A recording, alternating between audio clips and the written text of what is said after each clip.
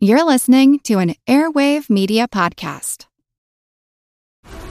This episode is brought to you by FX's The Veil, starring Elizabeth Moss. FX's The Veil is an international spy thriller that follows two women as they play a deadly game of truth and lies on the road from Istanbul to Paris and London. One woman has a secret, and the other has a mission to reveal it before thousands of lives are lost. FX's The Veil, now streaming, only on Hulu. Hi, this is Amanda, and you're listening to the Art of History podcast.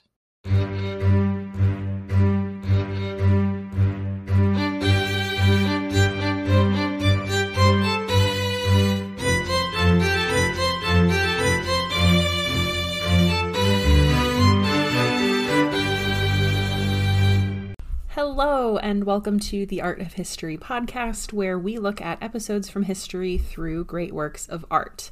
Today we are diving into the Rococo era, stopping off at the court of Louis XV before venturing out to a country garden park to discuss the painting The Swing. This is going to be a highly requested episode because over on Instagram recently, I asked if there were any works or artists that you, the audience, might be interested in, and oh my, did you deliver. I think the only painting that had more requests than this one was Girl with a Pearl Earring, which is, of course, on my list for future episodes. That list is several pages long at this point, and I have every intention of working my way through it. With that said, you may have noticed lately that my uploads have been a bit delayed, so I am working on maybe developing a better timeline for getting episodes out that works a little better with my life. But we are here together now, so let's dive right into the episode. We are talking about one of the most recognizable paintings of our time, that is The Swing by Jean-Honoré Fragonard. I am going to put a bit of a content warning at the top of this episode for generally suggestive themes. I'm going to try not to be too explicit, which is going to be kind of hard in some places, but if, for example, there are some conversations that you haven't yet had with young listeners in your orbit, I do recommend grabbing headphones for this one. I am also going to switch up our format a bit for this episode. Normally, I will introduce an artwork and then walk us through a close look at it before diving into the historical context. Today, I decided it would be more advantageous to get that context out of the way before we start looking at the painting. So as we do that close look at the painting, I am also going to be doing a bit more explaining of symbols and themes than what I normally do. The Swing is an incredibly lush, detailed work of art, and teasing out the meaning little by little, I think, will give you a better grasp of what's going on. So, allow me to transport you back to France in the mid-1700s. Let's forget everything we know about a certain revolution that's coming soon for a few moments, and instead place ourselves at the height of France's 18th century magnificence. King Louis XV has taken the throne at the tender age of 5 years old, succeeding his great-grandfather Louis XIV, the Sun King. Due to his young starting age, Louis XV will eventually become the world's longest ever reigning monarch, a record that actually still stands today.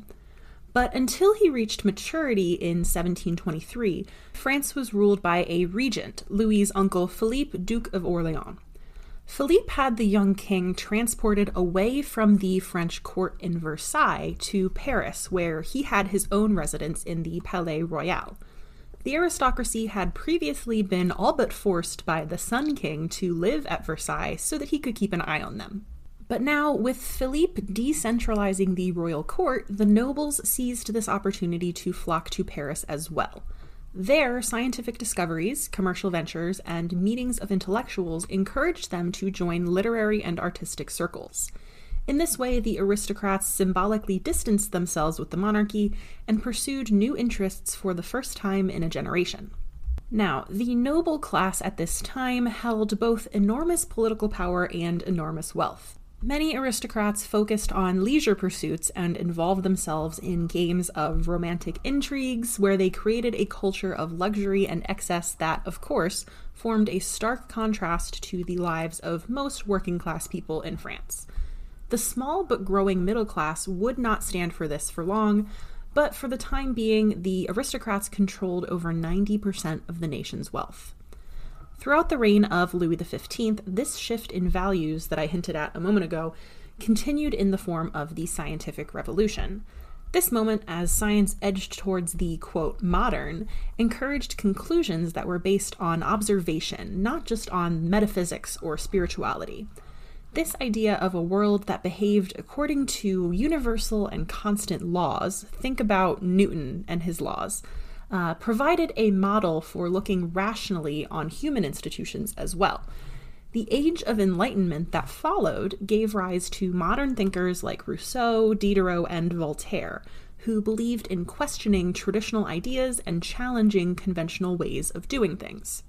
There was also this idea that one's physical surroundings should encourage a virtuous way of life and reflect your morals. So in the home of Enlightenment-era citizens, the salon or living room was transformed into a central space.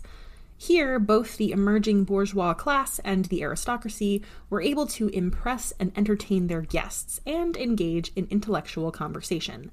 The public needed a new art style to complement their desire for stylish, comfortable home quarters. So, what was going to fit the bill artistically? Until about 1700, European art had been characterized by what we call the Baroque, a style favored by the highest tiers of society in Italy, France, and Spain.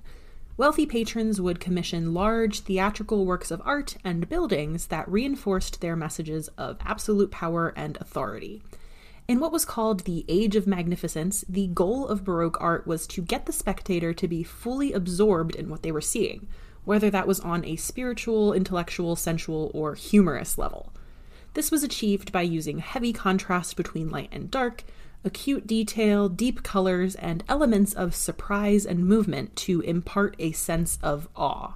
Now, clearly, to outfit the stylish and intimate new home quarters of the elite, art on that sort of grand scale wasn't going to cut it. The subsequent departure from this imposing opulence of the Baroque occurred in what we now know as Rococo art. Artists and craftsmen did away with the grandeur of 17th century art, and the first tangible change was furniture becoming physically lighter so that it could be easily moved around for gatherings. But of course, the wealthy elite had to take things a step further. Mirrors were a popular and expensive way to trick the eye into believing a room was more open and spacious than it really was. This style was first employed to decorate salons, but Rococo interiors aimed to be totally visually unified. There was a sort of coming together of a number of the decorative arts as a result. Furniture, friezes, sculpture, ceramics, metalwork, ceiling decorations, and wall decorations like paintings and tapestries were all stylistically woven together in the Rococo salon. In all Rococo art forms, the color palette was generally lighter. Think warm pastels accented with gold. The lines were curvy and serpentine, forms were asymmetrical, and all the trimmings were over the top and intricately designed. Themes of playfulness, frivolity, love, youth, and beauty prevailed, and flowers and seashells became popular visual motifs. The word Rococo, in fact, was first used as a tongue-in-cheek variation of the French word rocaille. This was a method of decoration for grottos and fountains, using pebbles and seashells embedded in cement. By the 1820s, rocaille was horrendously out of fashion, considered out of date and over-trimmed, and so was the Rococo. At that time, one writer used the term to refer back to the visual arts of the 18th century, and the name stuck. But indeed, from the 1720s to the 1760s, the Rococo represented a new type of lightness and playfulness, wit and eroticism in the arts. Part of the appeal came from Rococo's ability to engross a viewer who, remember, would have been trying to come off as intellectual and sophisticated, in visual games that commented on the nature of both art and humanity. Rococo painting would often draw you in through a mixture of visual humor, double entendre, and loaded symbols that rewarded close looking. Viewers' attention would be swiftly drawn between many details sprinkled across a canvas. Its link to the upper class would be the Rococo's eventual downfall. Serious Enlightenment thinkers condemned it for being immoral and indecent, critiquing it as a symbol of the moral decay of aristocratic culture. They called for a new kind of art that would be moral instead of immoral, and would teach people right and wrong. And ultimately, the Rococo and the aristocracy itself would both be carried away in the tide of the French Revolution and the neoclassical art style that followed. If you're interested in learning more about that, I do recommend you go back and listen to the episode on the death of Marat. For now, we are going to stay comfortably in the cushiony world of the Rococo, though. Antoine Watteau is considered the first great Rococo painter, known for his soft application of paint, his dreamy atmospheres, and his depiction of classical myths that often revolved around youth and love. His work influenced later Rococo masters such as François Boucher and, our subject today, Jean-Honoré Fragonard. Born in 1732 in southern France, Fragonard moved to Paris at a young age and worked for a while as a clerk. He was interested in the arts, though, so he switched and worked in the studio of the still life and genre painter Jean-Simeon Chardin, where he probably learned just the basic principles of the fine arts. From there, though, he entered the studio of François Boucher, where he hit his stride and was soon painting decorative pictures and pastoral subjects very close to his master's natural style. Fragonard's early style was actually more in line with the sensibilities of the earlier Baroque era. He painted sweeping scenes from history, and one of these actually earned him the first prize in the esteemed Prix de Rome competition of 1752. This was a competition where the French government would award prizes to artists to enable them to study the arts further. It ran from 1663 to 1968, so obviously it had a high place in society. After collecting his first place prize, Fragonard entered the L'École des Élèves Protégés in Paris, which was a school established to train the most promising protégés of the French Royal Academy. As a student there, Fragonard further studied history and the classics and traveled to Italy. From 1756 to 1761, he was at the Académie de France in Rome, where he worried his teachers with how slow his progress was. This was perhaps just an unwillingness to complete his assigned artistic chores, as they have been described. A teacher, though, steered Fragonard towards sketching in the open air, and he developed a keen interest in depicting landscapes and architectural sites. When he was back in Paris, Fragonard's focus would shift away from the serious monumental history paintings and rather towards small cabinet pictures. These were small paintings meticulously rendered and intended for the appreciation of private collectors.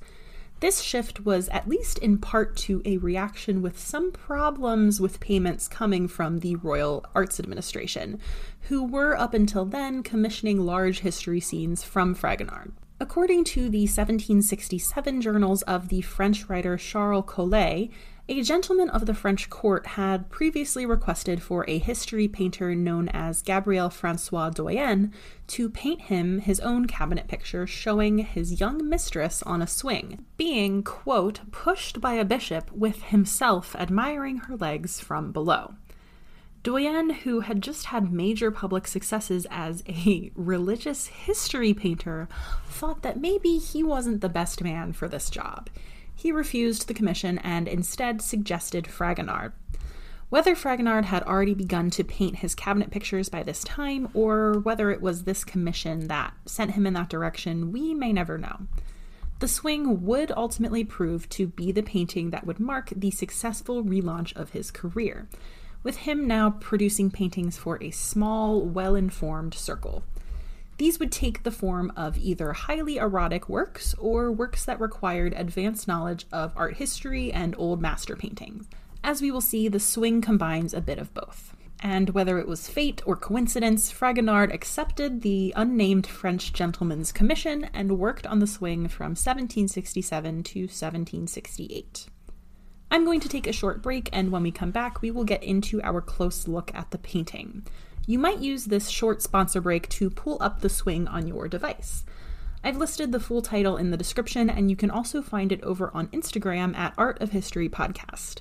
Oh, and while you're there, go ahead and hit the follow button because it will only save you time for future episodes. Your brain needs support, and new Ollie Brainy Chews are a delightful way to take care of your cognitive health. Made with scientifically backed ingredients like Thai ginger, L-theanine, and caffeine, Brainy Chews support healthy brain function and help you find your focus, stay chill, or get energized. Be kind to your mind and get these nootropic chews at ollie.com. That's OLLY.com. These statements have not been evaluated by the Food and Drug Administration. This product is not intended to diagnose, treat, cure, or prevent any disease. When I was ready to start podcasting, I read all the articles I could find on how to get started, which equipment to use, and so on. The one thing they all had in common was recommending Anchor as the best tool for first-time podcasters to get going. If you haven't heard of Anchor, it really is the simplest way to make a podcast. It's from the folks at Spotify, and it comes with everything you could possibly need to record and edit right from your phone or computer. When hosting on Anchor, you can easily distribute your show on listening platforms like Spotify, of course, but also Apple and Google Podcasts and many more. You can also receive sponsorships with no minimum listenership required. It is truly everything you need to make a podcast all in one place. And best of all, it's totally free. Download the Anchor app or go to anchor.fm to get started today. When you need mealtime inspiration, it's worth shopping Kroger, where you'll find over 30,000 mouth-watering choices that excite your inner foodie. And no matter what tasty choice you make, you'll enjoy our everyday low prices, plus extra ways to save, like digital coupons worth over $600 each week. You can also save up to $1 off per gallon at the pump with fuel points. More savings and more inspiring flavors make shopping Kroger worth it every time. Kroger, fresh for everyone. Fuel restrictions apply. All right, so while you were pulling up your image of the swing, you might have noticed that it actually has a longer title than what we typically use to refer to it. It actually takes its full title, The Happy Hazards of the Swing, from a printed version that was later circulated around France. That name is our first indication that there might be some underlying messaging going on here. So bear in mind as we look at the painting that I am going to try and explain certain symbols as soon as we come across them. Normally, I do encourage looking at a painting first just with your eyes, just at what you physically see in front of you, but there's a lot going on here, so I am going to add that context as we go. So, our setting is a lush garden where a young woman in a voluminous pink gown is gliding through the air on a swing suspended from a tree. Intimate garden parks like the one depicted here were common sites for aristocratic leisure activities. These outdoor spaces were viewed as less formal than salons and other domestic interiors. Here, on the grounds of a private estate, French nobles could fancy themselves as carefree shepherds or milkmaids, a role-playing game that allowed them to frolic with no regard for the strict regulations of elite society. In addition, the hidden alcoves and secret corners within these gardens enabled men and women to mingle more freely and couples to sneak away unchaperoned. Fragonard's painted garden is rendered in deep earthy tones of emerald green and tawny brown, with touches of light sage and smoky black to help create depth. The leaves that abound are rendered so that the forms of the trees and bushes appear to froth up from the surface of the canvas. I always think of sea foam as a reference point when we're talking about Rococo shapes and forms. Fragonard's brushstrokes are sparingly applied, making everything on the canvas seem to swell slightly and creating a sense of gentle, undulating motion. The young woman at the center of the scene is clad in a bright pastel salmon shade that contrasts beautifully with the deep jewel tones of the background. Green and pink are pretty much opposites on the color wheel, so when placed beside one another as they are here, they will each serve to complement and intensify the other. That pink lets us know that we should focus on this woman as the main actor in our scene. She wears a small straw hat embellished with flowers and a pink ribbon around her neck. This is not the only ribbon that adorns this woman, of course. Her satin dress is bedecked with small frills and flounces in varying sheer, delicate fabrics. Beneath her ballooning skirt, we can catch a glimpse of her legs, clad in white stockings, and there is even a tiny sliver of exposed thigh above the pink ribbon holding one of these in place. This young woman is perched high above the ground on a crimson velvet cushioned swing. Swinging was one of several popular leisure activities common among French elites who enjoyed spending time out of doors. Fragonard had previously used this subject matter in 2 earlier paintings. They were Blind Man's Bluff and The Seesaw. In the latter, a young woman gleefully raises her arms and legs as she is suspended in midair. This was a clear precedent for the pose of the woman on our swing. With her left hand, she grasps one of the ropes of the swing, which are tied around the knobbly branches of an enormous gnarled tree. Her other arm is raised coyly towards her face in what seems to be a playful gesture. She smiles down to the lower left corner of the canvas, inviting us to follow her gaze towards the base of a large pedestal supporting a marble sculpture. Beneath this lies a young man, partially hidden by an overgrown rosebush. He could be returning her gaze, but it is equally likely that his enraptured expression is directed instead up her skirt. She is, after all, leaning back and stretching out her legs, kicking off a tiny pink slipper from her delicate pointed foot as she does so. This act has been interpreted by scholars as flirtatious, signaling her rejection of the traditional constraints on female modesty. 18th century audiences would have considered this uninhibited behavior quite indecent under normal indoors circumstances, but in the context of leisure and outdoor play, the established rules of social etiquette were often bent. Thus, her slipper flies off through the air towards the marble statue that conceals the man on the ground. This sculpture is our first hint that the garden park here can also be interpreted as a garden of love. It is a depiction of Cupid, the mythological god of erotic love. Fragonard based this object on a well-known real-life sculpture by Etienne Maurice Falconet. This was created in 1755 for Louis XV's former mistress, Madame de Pompadour. Both the painted and sculpted Cupids bring their index finger to their lips as they reach with their opposite hand to take an arrow from their quiver. By showing the god facing the swinging woman as he makes this international shushing gesture, Fragonard positions the two as confidants sharing a secret. The subject of their deception is, of course, the man hiding in the rose bushes below. He leans against the statue's pedestal, which is carved with images of dancing Maenads. These were the mythical female followers of Dionysus, the god of wine, whose name literally translates as the raving ones. The man lying on the ground has seemingly fallen prey to the type of infatuation caused by Cupid's arrow. In addition to his wide-eyed gaze, his extended left arm also directs our attention to the exposed legs, and by extension, the most intimate parts of the woman. Some critics take his extended arm, a rare, erect, straight line in this scene, one step further, interpreting it as a proxy male member. It's aiming right towards its target. I know, it's surprisingly vulgar, isn't it? The 18th century French, they weren't known for their purity and innocence. We'll just leave it there. But we're not done yet.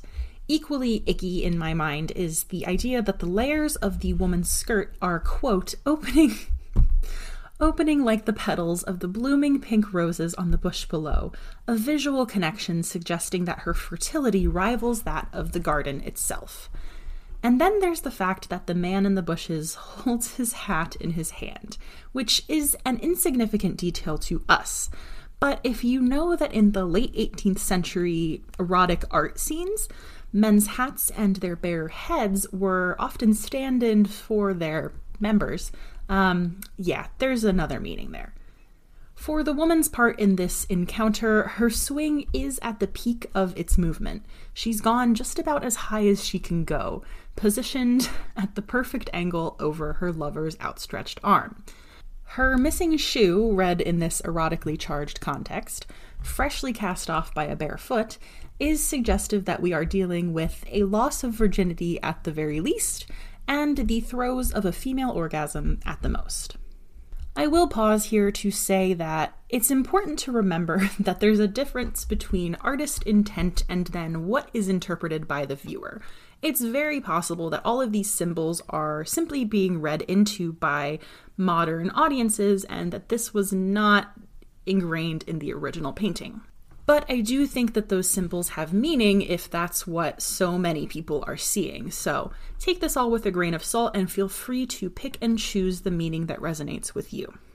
All of those erotic symbols are happening on just the left-hand side of the canvas. A look over at the right side offers an additional facet to the events that are unfolding in the garden park. Behind the woman, slightly in the shadows, besides the garden's trellis and fountain, an older man is operating her swing. He is the figure that the original commissioner of the painting, remember, wanted to be a bishop, but Fragonard has instead depicted him as the husband of the young woman. His smiling expression as he gazes up at his wife suggests that he is blissfully unaware of her hidden lover. A series of looks and gestures connects these three figures, creating an inverted V shape that visually lets us know that this is, in fact, a love triangle. The woman at the peak of the triangle is shown through her visual prominence to be an active participant in the scheme. To her left, as we have already discovered, are multiple references to untamed passion and desire. The Cupid, the overgrown rosebush, and of course, the lover. These references to unchecked passion are balanced by symbols of constraint over on the right-hand side. The husband is using a series of ropes to pull the swing back, creating the momentum necessary to push his wife forward. This, in my reading of the composition, is a sly reference to the fact that only married women could afford to have these types of romantic liaisons, since it was through their husbands that they enjoyed a social standing and financial security. The ropes that the elderly husband uses to pull his wife toward him also resemble a set of reins and are evocative of both the bonds of marriage and the restrictions placed on female sexuality. The rope itself, wrapped a few times around the tree limbs above the woman, is visibly fraying in places, most notably right above her head and at its ends. For now, she is safely suspended in midair between her husband and her lover, but we can imagine her just as easily crashing down to earth in an instant, were that line to snap. The idea of taming or reining in desire is further echoed by a sculpture of two putti riding a dolphin. Putti, P-U-T-T-I, were chubby male children, usually naked and sometimes with wings, who were used to personify love and chaos, really, in a similar vein to what we know as cherubs. But they were also used to represent the omnipresence of God. So while the winged putti here echo the figure of Cupid on the far left, the puto, that's a singular putti, who is gazing up at the swinging woman, adopts a concerned rather than a cheeky expression. Likewise, if you look down at the husband's feet, you will notice a yapping white dog, seemingly sounding the alarm on the woman's behavior. Dogs are one of the most well-known symbols of fidelity or marital faithfulness in Western art. This is actually where the classic pup name Fido gets its roots. Instead of being a secret keeper like the stone putti and the Cupid, the barking dog threatens to expose the infidelity of his mistress, which is so at odds with his intended purpose. I think it's safe to say that Fragonard understood his assignment. He answered the, quote, libertine intentions of his patron by leaning so heavily on the Rococo style, which he didn't have to do. The Rococo had actually peaked about a decade previously to his starting this painting. He was known to often employ different styles or artistic languages at the same time, and he seems to have seen a Rococo framework as particularly apt for such an erotic scene. By juxtaposing natural and man-made elements in this garden setting, Fragonard emphasizes the freedoms and restrictions that aristocratic elites encountered while playing in these spaces. While the fountains and the trellis on the right side suggest efforts to manipulate and control nature, the overgrown plants and the abandoned rake lying in the lover's bushes suggest that the will of nature, like that of love, can never be fully constrained. As our eyes move from one element in the swing to the next, we discover charged symbols like these and start to recognize familiar characters such as the Cupid or the dog. These discoveries provide us with the mental exhilaration that, for Enlightenment Age viewers, would have rivaled the physical thrill of watching your lover ride on a swing. Now, sadly, the figures in the swing are not identifiable as portraits of specific people from the French court, but their rich attire and leisurely activities do highlight their status as aristocrats. These playful and erotic scenes were popular among the broader elite clientele that Fragonard came to serve. Unlike large-scale history paintings or the wider genre of portraiture and landscapes, these cabinet paintings were relatively small, 32 inches by 25 inches in the case of the swing, and were again intended for display in intimate rooms. Admiring this painting in the privacy of such a space, the patron and his inner circle would have appreciated its depiction and challenge of societal norms as they were subverted in the pursuit of personal pleasure.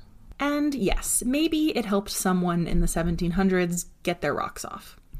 The swing's strong appeal led to the production of a printed version in 1782, which was circulated among a broader, though still elite, audience of collectors. It was later used as a template for countless caricatures of the noble class, hinting at their impending decline in popularity as the 19th century neared.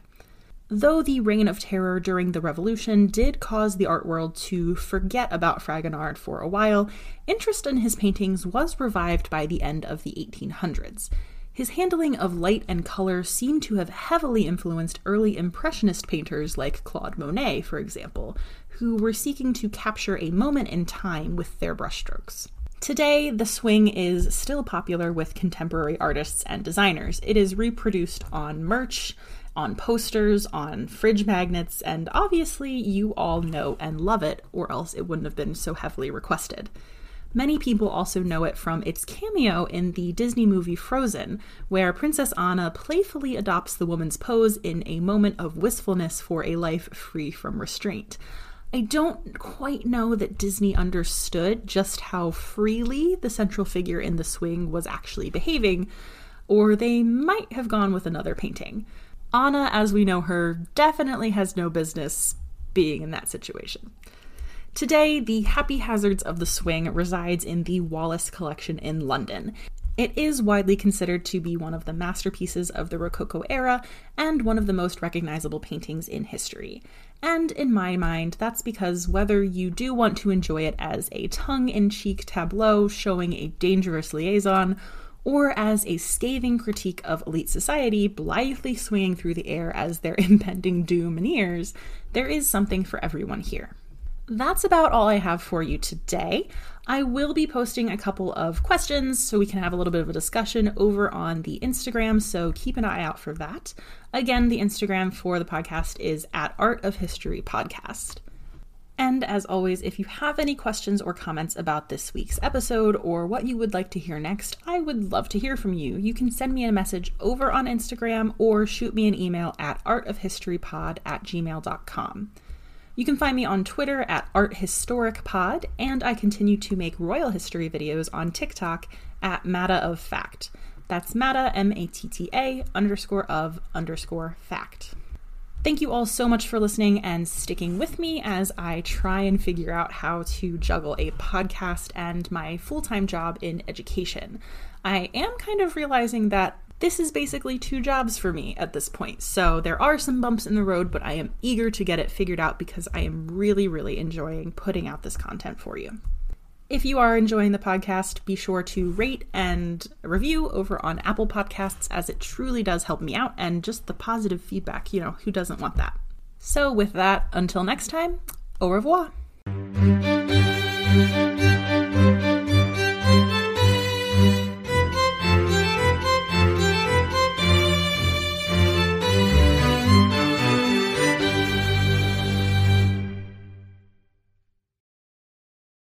As a longtime foreign correspondent, I've worked in lots of places, but nowhere as important to the world as China. I'm Jane Perlez, former Beijing bureau chief for the New York Times. Join me on my new podcast, Face Off, U.S. versus China, where I'll take you behind the scenes in the tumultuous U.S.-China relationship. Find Face Off wherever you get your podcasts.